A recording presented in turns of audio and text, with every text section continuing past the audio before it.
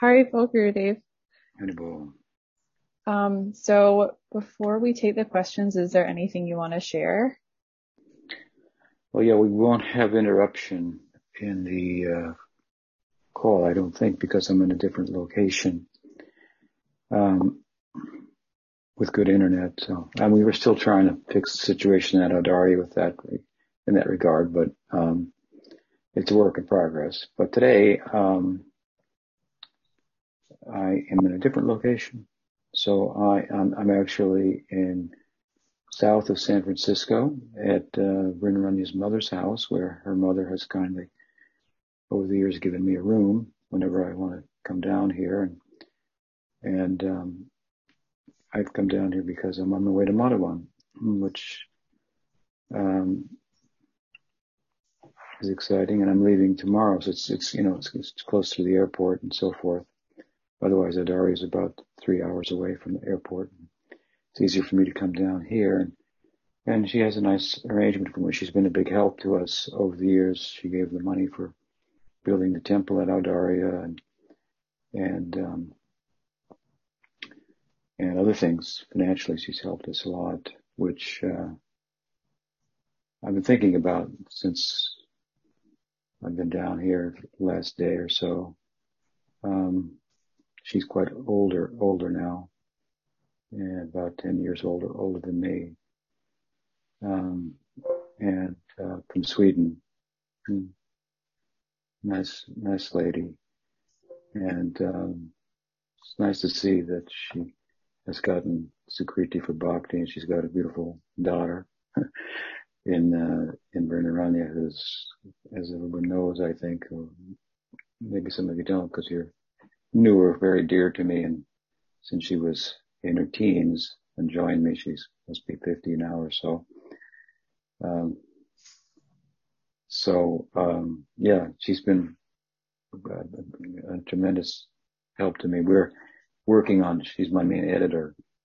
She took up we wouldn't have books if it weren't for her. She began taking my talks and turning them into little pamphlets just after she joined. I think before she even got second initiation. So she has some natural aptitude and inclination for bhakti and Gaudiya Vaishnavism. Once I had my palm read, and I met a palmist, I said, "Well, read my palm," and he found her on my palm, engraved on my palm from a previous life, coming to assist me. So I thought a bit about that, and then I'm going to Madhavan. We wouldn't have Madhavan without her either. It was her whole idea, and the sacrifices and austerity that she put in to help make that happen. It's a book, in itself. And now, with regard to my book, we're working together on finalizing this style sheet. We take quite a long time to do these books. Once they're written, bring them out, and some of you may be wondering about that, but she's very, very, very, very thorough, and it makes for the product that we have. It's a huge contribution that she makes to that, and so we're going over and finalizing today. We'll finalize it, the style sheet that Haridas worked on to begin with, which is quite extensive. A style sheet is that which you put together that demonstrates, well, or tells the copy editor, the proofreaders, this should be in italics, this should be hyphenated, this should be dealt with like this, and so on. And it's a huge list because it's a big book and there's lots of, italicized and hyphenated words, whether they should be hyphenated, capital. It's a real, kind of a nightmare of a thing in a way to put together, but we're finalizing that today. And then the first part of the book will go to Lita Saki. Hopefully she has time. I haven't talked to her yet, but to begin the proofreading on that while we're going to polish the rest of the book. So I've been kind of just reflecting on all that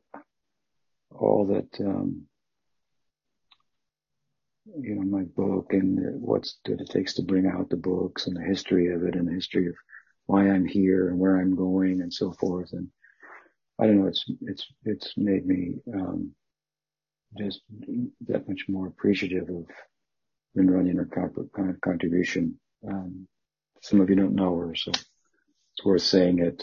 No one has shed more blood, I don't think, to help me, and no one understands me better than her, and no one is more reclusive in one sense that, of a person, so it's hard to understand her, but um, that's what I've been thinking about. So you asked. So why don't we go ahead and take the questions? Yeah, thanks for sharing that. Vrindavan ki jai. Right. So Krishnadas?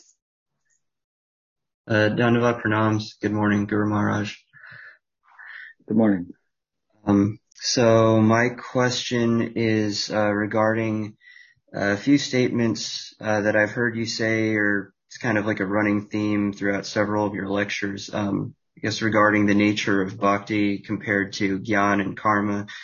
Specifically, that often it's, or I guess this is paraphrasing, but, speaking of it in that, movement in the world under the influence of karma is characterized by dissatisfaction and, you're trying to act to contact sense objects to feel satisfied, whereas in Gyan, movement is still, because now there is satisfaction, realizing one is Atma. And in Bhakti, beyond both karma and Gyan, movement is characterized by not lack, but an overflow of fullness, and that one is beyond just satisfied. So, my question is, why is it that in many instances advanced Vaishnavas express what externally appears to be strong dissatisfaction and lamentation, particularly in their humble declarations sometimes of themselves as having no love of God or being plagued by material desires, when in fact they have no material desires and have incredibly high and pure love of God. So this is a bit confusing to me, because on the one hand it makes sense that humility can lead one to speak in such ways, but because these sadhus have, such high realization, and high degree of immersion in bhakti, wouldn't they naturally feel incredibly joyful and, like the overflowing of fullness that you, speak about and express that, externally? So, could you please clarify this? Yes, well, of course, when we speak about bhakti, it's helpful sometimes to think of it as love in the world, although there's a difference, obviously. But it is not still, and it is a movement, and there's ups and downs in it. So we have the classical notion of union and separation, for example, in the Leela. I've compared it to the high and low tide of the ocean. So in the dissatisfaction, in the sense of lacking, and so forth, that's expressed. I know this is not exactly what you're talking about, but I'll get to that. In separation, in love, it sounds miserable.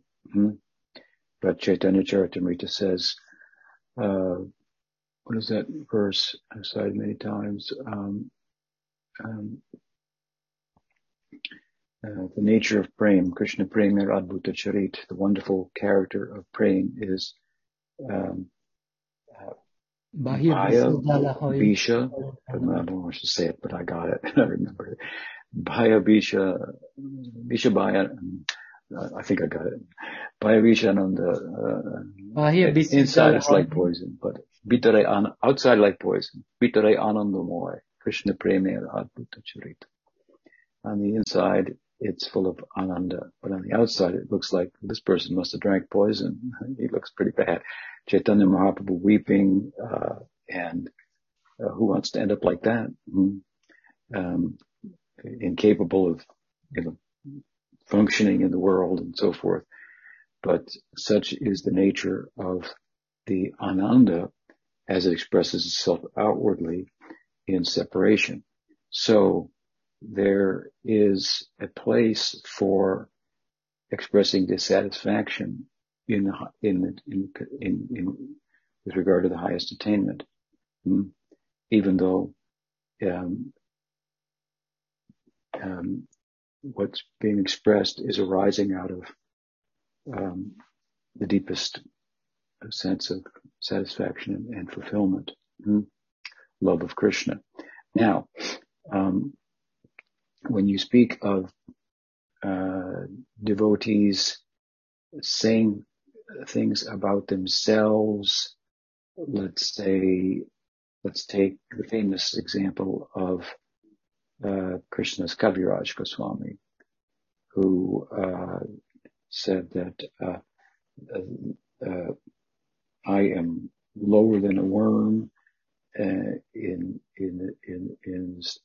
stool, and anyone who hears my name will become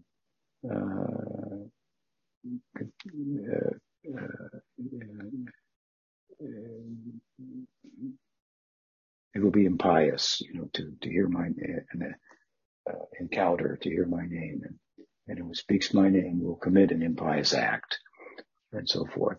So these are the kind of statements that I think that you're asking about. Why doesn't he feel full and complete, and why does he depict himself as low and having material desires, and so on and so forth? Well, one thing about the nature of bhakti is that as the finite or the infinitesimal comes in connection with the finite, with the infinite, he naturally, the finite naturally feels what it's like to be finite in comparison to the infinite. And so there are moments like this in bhakti where we come in touch with Bhagavan, and also we know there are experiences that I've come in touch with this wonderful source of myself in the form of Bhagavan Shri Krishna only by his grace. Although the fact is there's a lot of effort that we put in. The experience is that the effort does not compare to the grace that's involved. I've given the example that if you're out in the field and you fall in a dry well, how are you going to get out? And so you have to yell for help. Someone will come and throw you a rope. They'll tell you to hold on to that. You have to make the effort to hold on to it. But when they pull you up, you don't think, boy, I sure held on to that rope. Great. That's not even in your mind. It's just that I yelled. That's what I did. And I got help. And here I am, standing on firm ground again, above ground again, only by the grace of, even my yell is, is not the core cause of my being rescued. You are. So this is an analogy to help us understand how the devotees, as they advance, feel, even as from our perspective, they put in a lot of effort and they're pure and so on and so forth. Their tendency is to magnify their shortcomings in light of whom they're in touch with. It has no shortcomings whatsoever, and no even capacity to be in this situation, which the Buddha Jeev, the Tasta Jeev has. It has the capacity to be in this situation. Krishna has no capacity. His eternal associates have no capacity to be in this situation. So there's a difference. And so there's a magnification, so to speak, of one's faults that from our perspective, we wouldn't think of them as faults. Let me give you an example to illustrate this point. Madhavendra Puri, who could be a greater devotee than Madhavendra Puri? Of course, there are many who could be greater than, who is the best. But Madhavendra Puri went from Vrindavan to Orissa, all the way across India, on foot, in order to gather some sandalwood, which was available at that distant location, to bring back to his deity in Vrindavan, who complained about the heat. Sandalwood is, you grind the sandalwood with water and it turns into a paste, and you apply it to your your forehead light, and it has a cooling effect, right? So this is the service he did, and the effort that he made was considerable. That's a long walk, and he had to walk back, carrying sandalwood. So in the context of his journey, he had the darshan of Chirachor Gopinath, who's named after the darshan that he afforded Madhavendra Puri. Madhavendra Puri had the darshan, and he tasted the sweet rice that is offered daily to Gopinath. His name is Gopinath. Tasting the sweet rice, it was so unbelievable that a desire manifested in his heart to know how to prepare that sweet rice so that he could offer it to his Gopal deity when he returned. Exactly what they put in it. And then, he left the temple, but then he began to think, I really wanted to I probably just wanted to taste sweet rice myself. He started thinking like this about himself. This wasn't true. But in his humility, this is how he naturally felt. Meanwhile, Gopinath in the night appeared in a dream to the pujari and said, I have taken the sweet rice and put it underneath my dress, hidden it there, a portion of it, and I want you to find this Madhavendra Puri and give it to him, so that he may know how to taste it and explain to him how it's made and so forth. So the pujari was stunned at the darshan in his dream of the deity, and he went out in the marketplace. Where's Madhavendra Puri?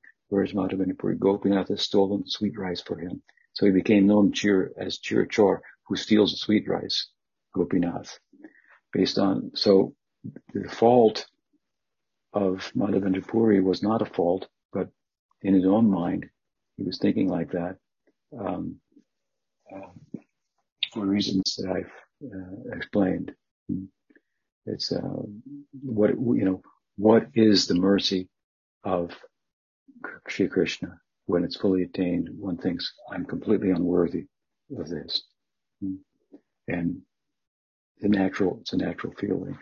So we find those types of expressions in the poems of many devotees, and it's a sign of their satisfaction, although it's expressed as dissatisfaction, loss, and faults on their part. Does that help? Yes, that makes a lot of sense. So I guess it's like out of the fullness of having attained prem, they externally express things that appear differently. That's sort of what I'm understanding. Is that right? Well, yeah. Let me give you another example to close with. Have you heard of the lover's quarrel? It's not something you don't want to get in the middle of. It's thought to be an expression of love. Because if you didn't love the person, you wouldn't get that upset about it. So you have a quarrel. Those who understand this is a lover's quarrel, I'm not going to get in the middle of this, because they're both going to end up criticizing me, because they actually love one another. And this is an expression of that love that doesn't look like love, but it is. Radha gets mad at Krishna, and she is. And she says, I don't love him. I wouldn't want to be around him. If you listen carefully, those who can actually hear, all they can hear is, I want to be with him. I want to be with him. I want to be with him. Don't ever bring that scoundrel around here again. He's gone off with Chandravali, and instead of meeting me. That's where he's been. I never want to see his face again. Oh, he ruined my reputation. So her handmaidens, all they can hear is, she wants to be with Krishna. She wants to be with Krishna. Okay. Thank you very much, Guru Maharaj. Jai. Shri Krishna ki jai, Shri Radhe ki jai. Another question? Sumati has a question. Nice to see you. Nice to see you. I can't wait to see you in March. Yeah. So my question is about the Brahma Vimohan Leela. And I'm reading Vishwanath Chakravarti Thakur's commentary from the 10th canto. And he's saying how Krishna did not reveal to Balaram what was going on after Brahma stole the calves and the cowherd boys, because he did not want Balaram to suffer any separation from his friends. So Balaram was also covered by Yogamaya. So when you speak of Brahma Vimoha, it's Rama Vimohan. Right. So then Vishwanath Chakravarti Thakur says, Krishna himself did not suffer from any separation because he was close to them in an expanded form that searched for their calves. So I was wondering if you could explain that. I'd never heard that before, that during that year, Krishna was also in another form with the original boys and calves. I think that, yes, the idea is this, that Krishna was lunching with his friends, and Brahma came on the scene. And seeing this scene, he wasn't sure what was going on.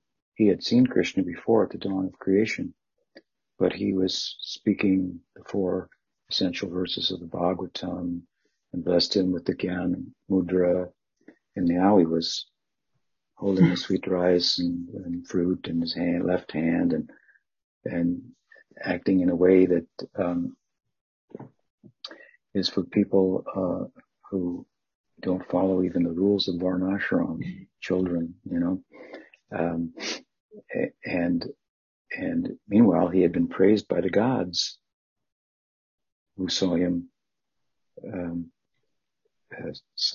liberate Aghasura. So Brahma's coming in to weigh in on this.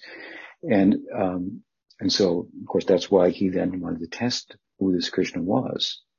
Is this he could have been thinking, is this an imposter? So there's really, if we look really carefully at this, there's no blemish really on Brahma's part. Brahma thought he was a big offender. And Krishna arranged the whole thing also to enlighten Brahma. So we can exonerate Brahma really of any offense, but in his own mind, he doesn't think like that. At any rate, he came in and he exercised his power,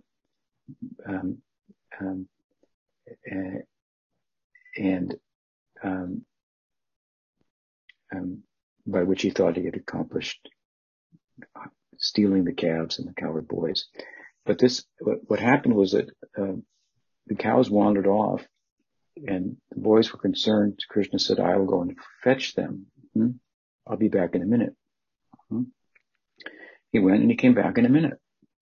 That's what happened. He went and came back in a minute.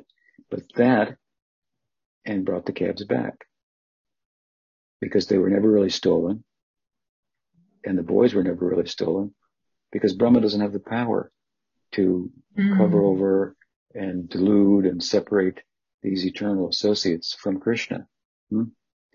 So what happened was Krishna manifested separate Mayak kind of duplicates of himself and the calves, of the boys and the calves that Brahma put in the cave. And the actual boys and calves just carried on with their Leela. Meanwhile, Krishna at the same time manifested himself as all the calves and all the cowherd boys. So this is 3 different prakashas that this is going on in. In one prakash, there's the Mayak boys over in the cave with if you will, with the calves. In another one, Krishna's just carrying on with his Leela. Nothing happened. And the cowherd boys are experiencing that. So in that prakash, Krishna's not experiencing any separation from them. And then in the other prakash, which is manifest for the purpose of fulfilling the ambitions of the sadhana siddhas who attained Vatsalya rasa, who wanted to have Krishna, who serve Krishna in Vatsalya rasa, like cows, like the mothers and fathers of the other cowherd boys. They have a maternal relationship with Krishna, and it's full, but he's still not exactly their son. So he made himself exactly their son by manifesting himself in the form of the cowherd boys. So he's accomplishing obviously many things at once. He's quite a clever fellow. And so for that purpose, and for also showing who he was to Brahma, what is his own power, which is a point of tattva that Brahma now gets in place, and he understands Krishna's tu Bhagavan Swayam. Now that he has it in place, he can shift from a Vaidhi Bhakti Marg orientation to a Rag Marg Bhakti orientation and attain his ideal, as he did, as Bhaktivinoda Thakur explains, as Haridas Thakur, through Nam Bhajan in Gaur Leela. You can argue he became a Sakha. So this is all happening in different prakashas or different sections of the Leela that are all going on at the same time. Does that help? Yes. It's a head spinning Leela for sure. My mind around it, but yeah, Brahma couldn't wrap his four heads around it. So. I'm going to go into this Brahma Mohan Leela in Madhavan for my lectures, and interface the narrative with Brahma's reflections on them in the form of his prayers. So, of course, I've written about it as well, but I'll elaborate hopefully on what I've written, and that'll be there for you to listen to over the next month. Jai. Thank you. Gopal Krishna ki jai. Jai. Next question. Prem Das has a question, and it's in the chat. Okay. Let me scroll up. Okay, so from the Bhagavad Gita, we learn that Paramatma is a witness who sanctions the fulfillment of the desires of both materialists and Krishna's devotees. What criteria is Paramatma driven by when fulfilling nor not fulfilling the desires of a living entity? Can you read it once more? Yeah. So from the Bhagavad Gita, we learn that Paramatma is the witness who sanctions the fulfillment of the desires of both materialists and Krishna's devotees. What criteria is Paramatma driven by when fulfilling nor not fulfilling the desires of a living entity? You can also scroll up and see it because it's in the chat for everyone. Okay. Yeah. Well, first of all, and we talked about this a little bit, I think, last week, and I've written about it in the past as well. In the course of bhakti, then the Paramatma feature of Bhagavan, Paramatma is a feature of Bhagavan, and partial expression of himself, if you will, as the oversoul of the world in three forms: Mahavishnu, Garbhadaksha Vishnu, Shirodaksha Vishnu.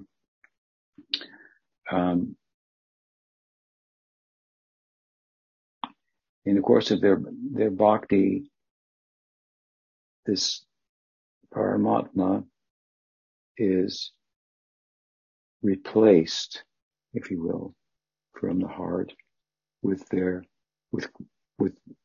Gopal Krishna, with Radha and Krishna, the Krishna Brata. And this comes out, as I mentioned, in the Shikshastakam, where Chaitanya Mahaprabhu says, Nadanam Najanam Nasundaram Kavitam Va Jagadishkam. I don't have any reason, any aspirations, worldly aspirations.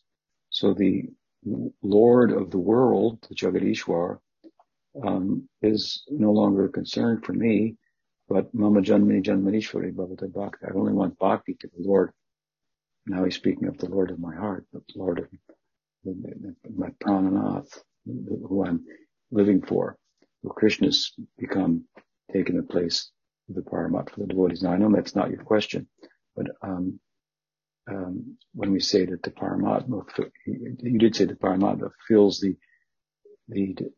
the desires, I guess for bhakti, you're thinking of the devotees. We think more that Krishna is fulfilling the desire, not the Paramatma feature, because it's Krishna whom we're approaching directly, and he has the capacity to hear our prayers, even though he's wrapped in the embrace of Radha, or lamenting that he doesn't have her embrace and pouring his heart out to Subal Saka about that dilemma.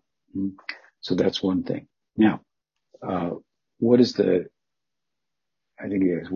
position, or what's going on with Paramatma fulfilling the desires of the ordinary jivas? Let me see, what exactly did you say? I don't see it in the chat. But at any rate, Paramatma is rather neutral. He doesn't have pastimes, so to speak, like Krishna. He's more depicted as a witness. And as a witness, he witnesses the acts of the jivas in whose heart he's present, which warrant either reward or punishment, which is the function not per se of Vishnu, Paramatma, but of material nature. In other words, if the jiva has exploited material nature is going to want to get a return. If you put money in the machine, something's going to come out, something's going to come back at you. So how we interact with the Maya Shakti has consequences. But Maya Shakti cannot function in terms of rewarding, a system of rewards and punishment that correspond with the acts of the jivas without the sanction of Paramatma, because she is his Shakti. So he does not have a relationship with the Maya Shakti like he has with the Swarup Shakti, but he has a relationship with her. It's his shadow, if the Swarup Shakti is his light, if you will. She's the dark side of Krishna Chandra, the moon, the Krishna moon. So the moon has a bright side, it has a dark side. So the dark side is obscuring the jiva's understanding of his position and the position of Bhagavan, and the jiva is fostering that obscuration by the exercise of its will, which we do all the time, right? We do things that warrant a particular action. We're acting in ignorance, with the form of which is attachment, which warrants a reaction that's not knowledge, only indirectly. We can get knowledge from ignorance. If we observe the results of our ignorance, we can kind of sort it out and stop acting in that way to some extent. But the point is that material nature, whose function is to reciprocate with the jivas who are interacting with her in ways that are appropriate. That's karma. But she can't do that without Vishnu's sanction. So he gives the sanction. That's what he does. He gives the sanction. That's what he's doing. He's not saying this should happen to that one, that should happen to this one. But there's a very complex system we call karma that Krishna says in the Gita, you can't sort it all out. Why exactly this happened? Why exactly you got this result? And you would need a computer that's bigger than, the one that runs Bitcoin or something. You can't, you can't,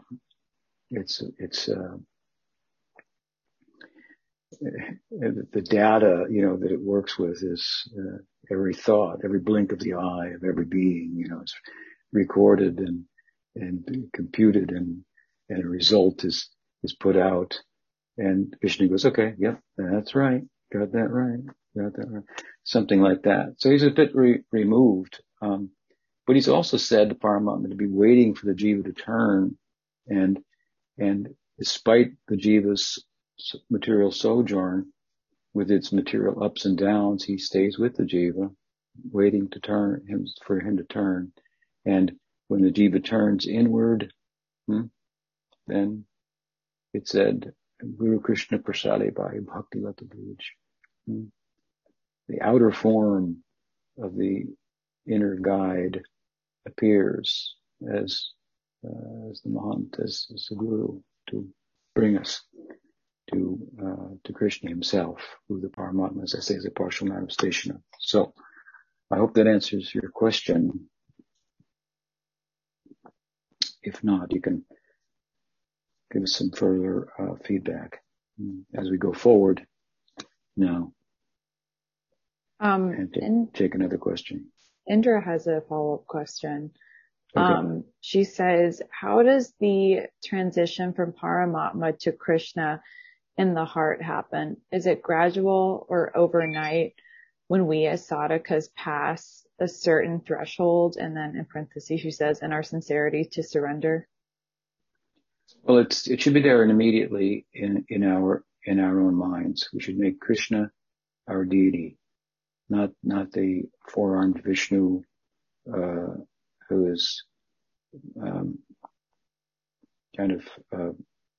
the sake of meditation, described as standing in the heart, size of the thumb. That's for conceptualization, conceptualizing something that's beyond the mind, but we use the mind to help us get beyond it through such conceptualizations in yoga, meditating on Vishnu, the Ishwar in the heart. So we have adhikar for bhakti.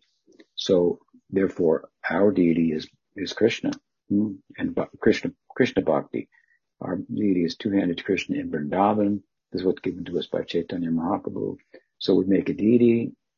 We worship a deity like this, and we should think he is the Lord of my heart from very day one.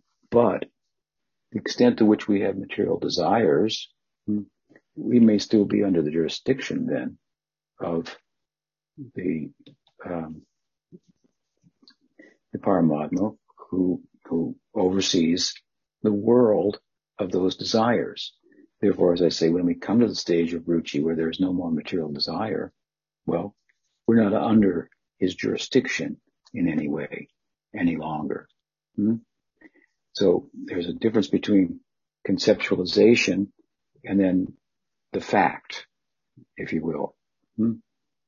But the fact that we're under the influence of material nature, we may still have material desires and so forth. And we haven't attained the stage of ruchi, doesn't change the fact that our deity is Krishna and that we can think that Krishna is doing this rather than the Paramatma. Krishna's doing it.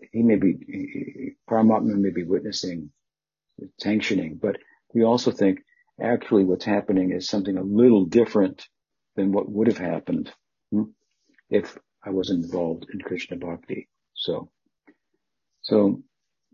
you should think immediately. You shouldn't think, I'll meditate on the Paramatma first, and then gradually I'll meditate upon Krishna. In the beginning of Sukadev's speech to Maharaj Parikshit in the second canto of the Bhagavatam, he begins by speaking about the universal form of the Lord. He speaks about the Paramatma form of the Lord. But this is thought to be for other people in the audience who don't have the adhikar of Parikshit. We may not be as advanced as Parikshit, but we're following in the footsteps, so to speak, of his bhakti, and his adhikar for bhakti, which it makes him a worshipper of Krishna. So those are some thoughts on that. I hope that helps.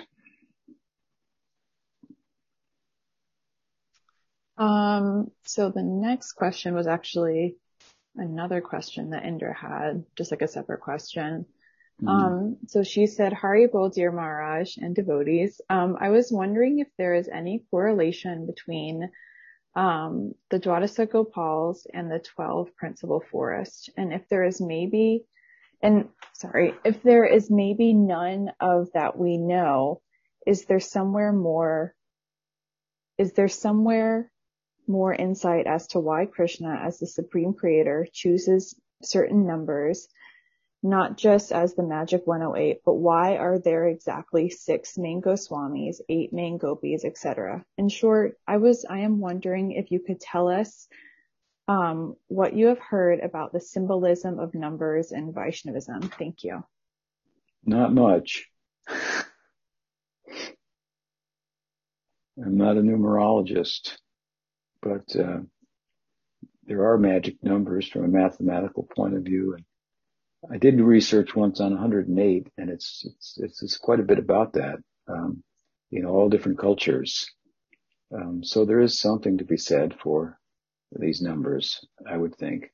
But I have not studied that, and I have not found anything. I mean, I would be interested to read it, but I have not read any commentaries that elaborate upon that. There may be some texts, Hindu texts, that deal with numbers more, but they've never been my thing, and math is not my thing either. So I can't really say too much about that. But like I said, I did the research on 108, and I was pretty amazed once at all. It's cross-culturally in so many ways that this 108 is considered to be an auspicious number. So there may be something to that as far as why the 12 forests, why the 12 gopals, why the principal gopis, as you ask. But I can't reply conclusively. As far as the other part of your question, is there any relation between the 12 forests and the 12 gopals? Nothing that I know of has been said about that either. The 12 forests are elaborated upon in the Gopal Tapani Upanishad, and that is not much, but the most I've seen in terms of any elaboration upon the 12 forests, and doesn't deal with the number 12. So I don't know everything. Thank you for the question, so I can remind myself. Yeah, how little I know. Yes. I was also wondering about that yesterday. Yeah. Padmanabha Swami is putting a verse in the chat, so we could read that later. And he's getting to the English translation, I think. There we go. The body it's part 1. It's a long one. The body, the total body, and the individual body. Well, this is a long one. Part 2 says the body, the total body, and the individual body are the same composition. And anyway, that body, the total body, may be figuratively called the original tree. From this tree, which fully depends on the ground of material nature, come 2 kinds of fruits: the enjoyment of happiness, suffering of distress. The cause of the tree forming its 3 roots is association with the 3 modes of material nature: goodness, passion, and ignorance. The fruits of bodily happiness have 4 tastes: religiosity, economic development, sense gratification, and liberation, which are experienced through the 5 senses for acquiring knowledge in the midst of 6 circumstances: lamentation, illusion, old age, death, hunger, and thirst. The 7 layers of bark covering a tree are the skin, blood, muscle, fat, bone, marrow, and semen, and the 8 branches of the tree are the 5 gross and the three subtle elements, earth, water, fire, air, ether, mind, intelligence, false ego. The tree of the body has 9 hollows, the eyes, the ears, and nostrils, the mouth, the rectum, and the genitals, and the 10 leaves, the 10 airs passing through the body, and this tree of the holy body, this tree of the body are the 2 birds, in this tree, of the body are the 2 birds. One is the individual soul, the other is the supreme soul. Sounds like from the, what is it? Is it the 15th chapter of the Gita where the upside down banyan is described? And he says here, 12 and 6 numbers are divisible. 12 and 6 are numbers divisible by 108. So there's some things, not so much dealing with the Leela and so on, but about numbers there, the reference that he supplied for us. Yogis may know more about this kind of thing.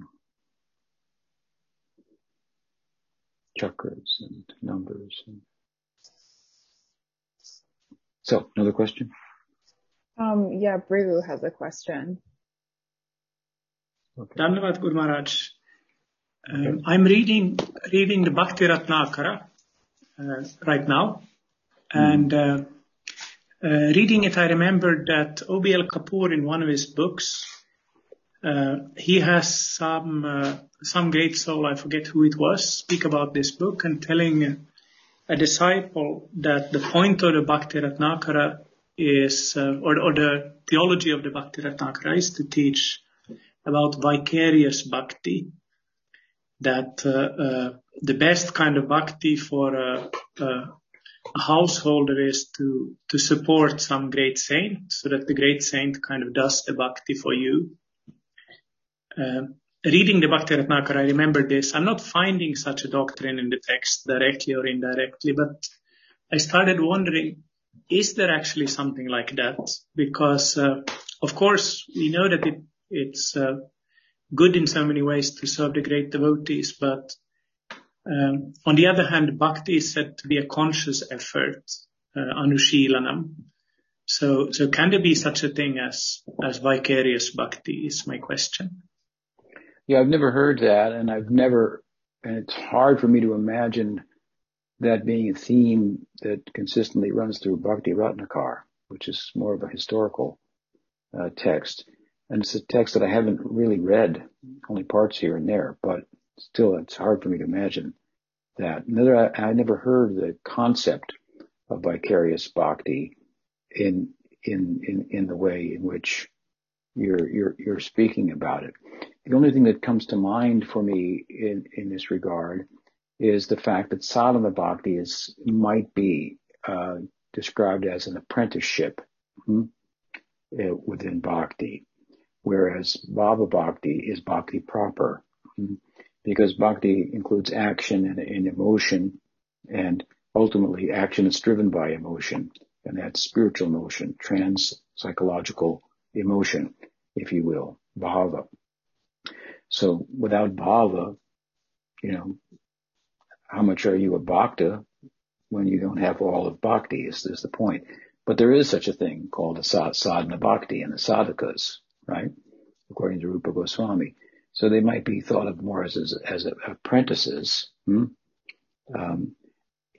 what they're doing is imitating, in a positive sense, the activities of advanced devotees, serving them, and by serving them, growing in their own bhakti. But it's not that their apprenticeship is meaningless and that it doesn't itself count for any bhakti. It is called sadhana bhakti. So it is a form of bhakti, and it is effort, based effort to get grace and so forth. It's interesting that you mention this point in relation to Dr. Kapoor, because I believe that Dr. Kapoor learned this. I'm just thinking of this now, because I had many conversations with him from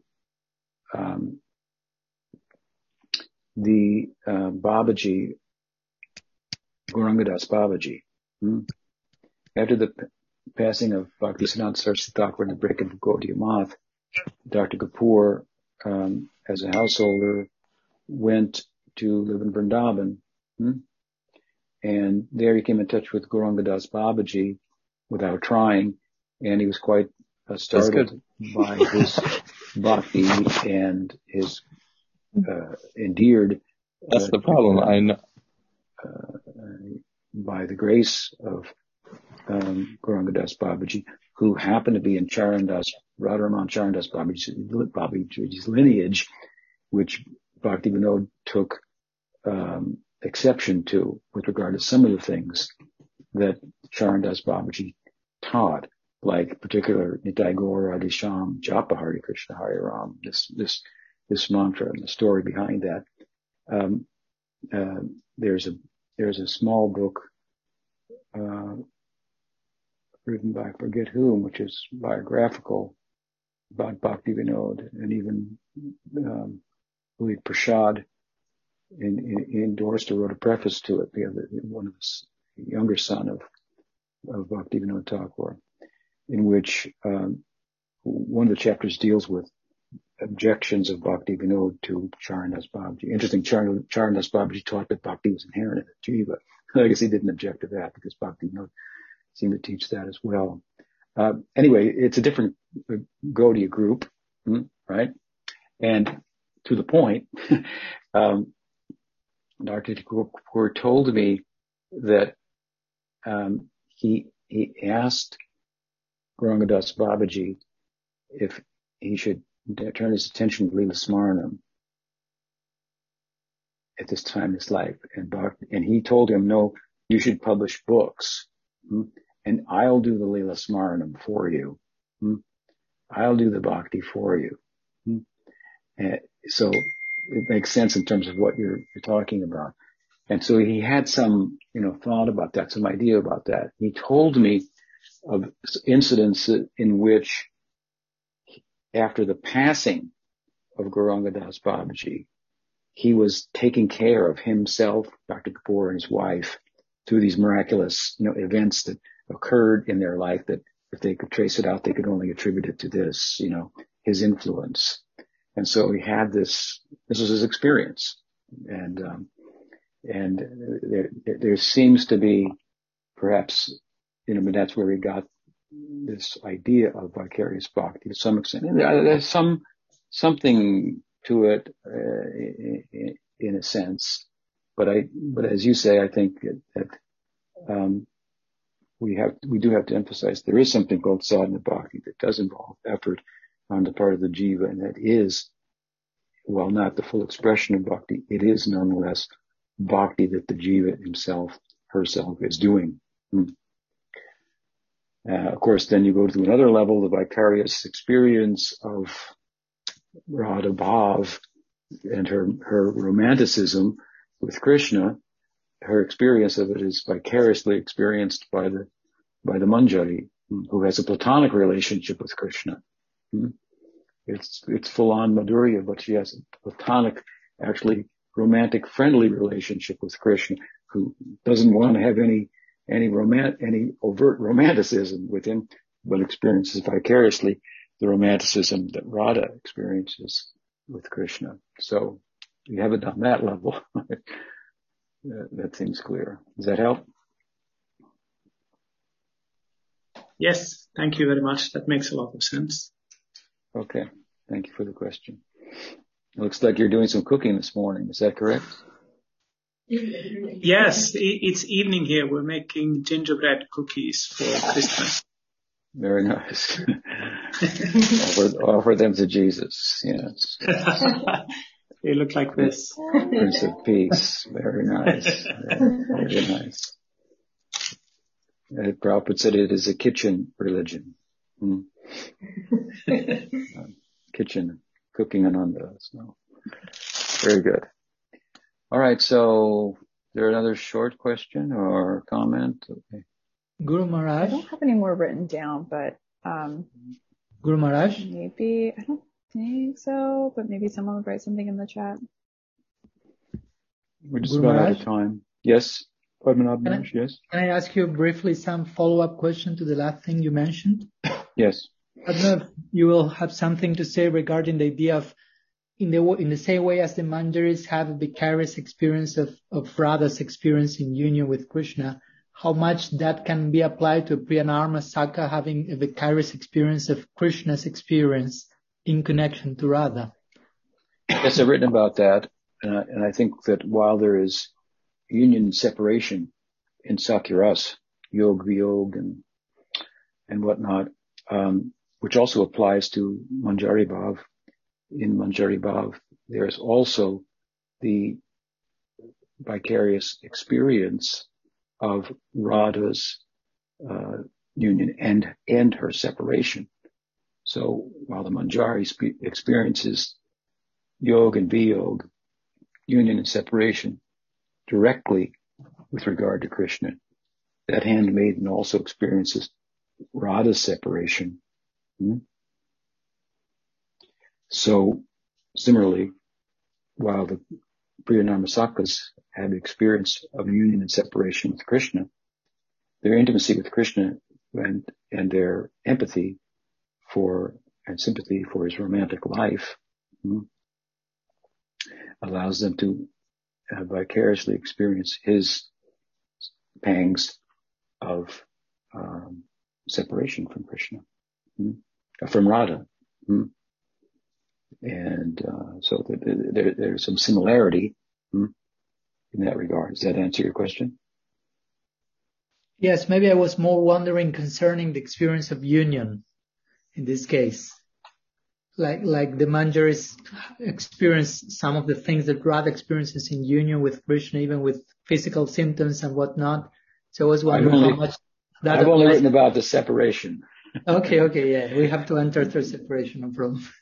Well, not only that, no. It's because they experience to some extent the separation that Krishna's experienced of Radha. They may experience the happiness of his union, but not in with all the romantic details of experience that a Manjari might be said to experience. For example, if Krishna bites the neck with a love bite of Radha, I think Raghunath Das Goswami has written about it showing up on Rupa Manjari. And so that's what you're talking about. I think the vicarious experience of the actual romantic union. But the vicarious experience of in the Tad-bhav or Anumodana Bhav, Tad-anumodana of which is sympathetic love. So the Manjari has this kind of Madhurya Rasa, that it's not with an interest directly in romantic experience with Krishna, but in bringing Radha to Krishna. And vicariously she experiences the union and the separation. But her Anumodana, the Manjari's Anumodana, is different than the Saka's Anumodana. Because for the Manjaris, they are experiencing Tad-bhav or Tad-anumodana, sympathetic love for Radha and Krishna's romanticism within Madhurya Rasa. So it's direct. Jiva Goswami describes in Priti Sandarbha direct Tad-anumodana bhav and partial. Sakshat and Lesha, direct or full and partial. So partial will refer to that type of Tad-anumodana that it's experienced in a different rasa. So the cowherd's friends are in Sakya-rasa. They're not in Madhurya Rasa. So therefore they don't experience direct implications of romantic intimacy in a homoerotic, sense. But they experience indirectly the separation, whereas the Manjaris will experience such that in terms of the union, that if the love bite is appearing on her neck, the implication is she's experiencing all the ecstasies that underlie that outward, the way that it outwardly expresses itself in that form. So there's a difference between the two. There's a likeness, but a difference. The difference is because they're in different rasas. So it's full, sakshat, direct, and partial. Does that help? Yes, Guru Maharaj, thank you so much. I see that you're in Madhuvan. Yes, we are waiting for you here. Yeah, it looks nice there. Nice and warm. It's quite cold here now in California. Here is quite nice, though. Yeah. See you tomorrow evening then. Yeah. Okay. Nice to be with all of you. Thank you for your questions. Thank you. Gaur Pranam. Haribol. Haribol.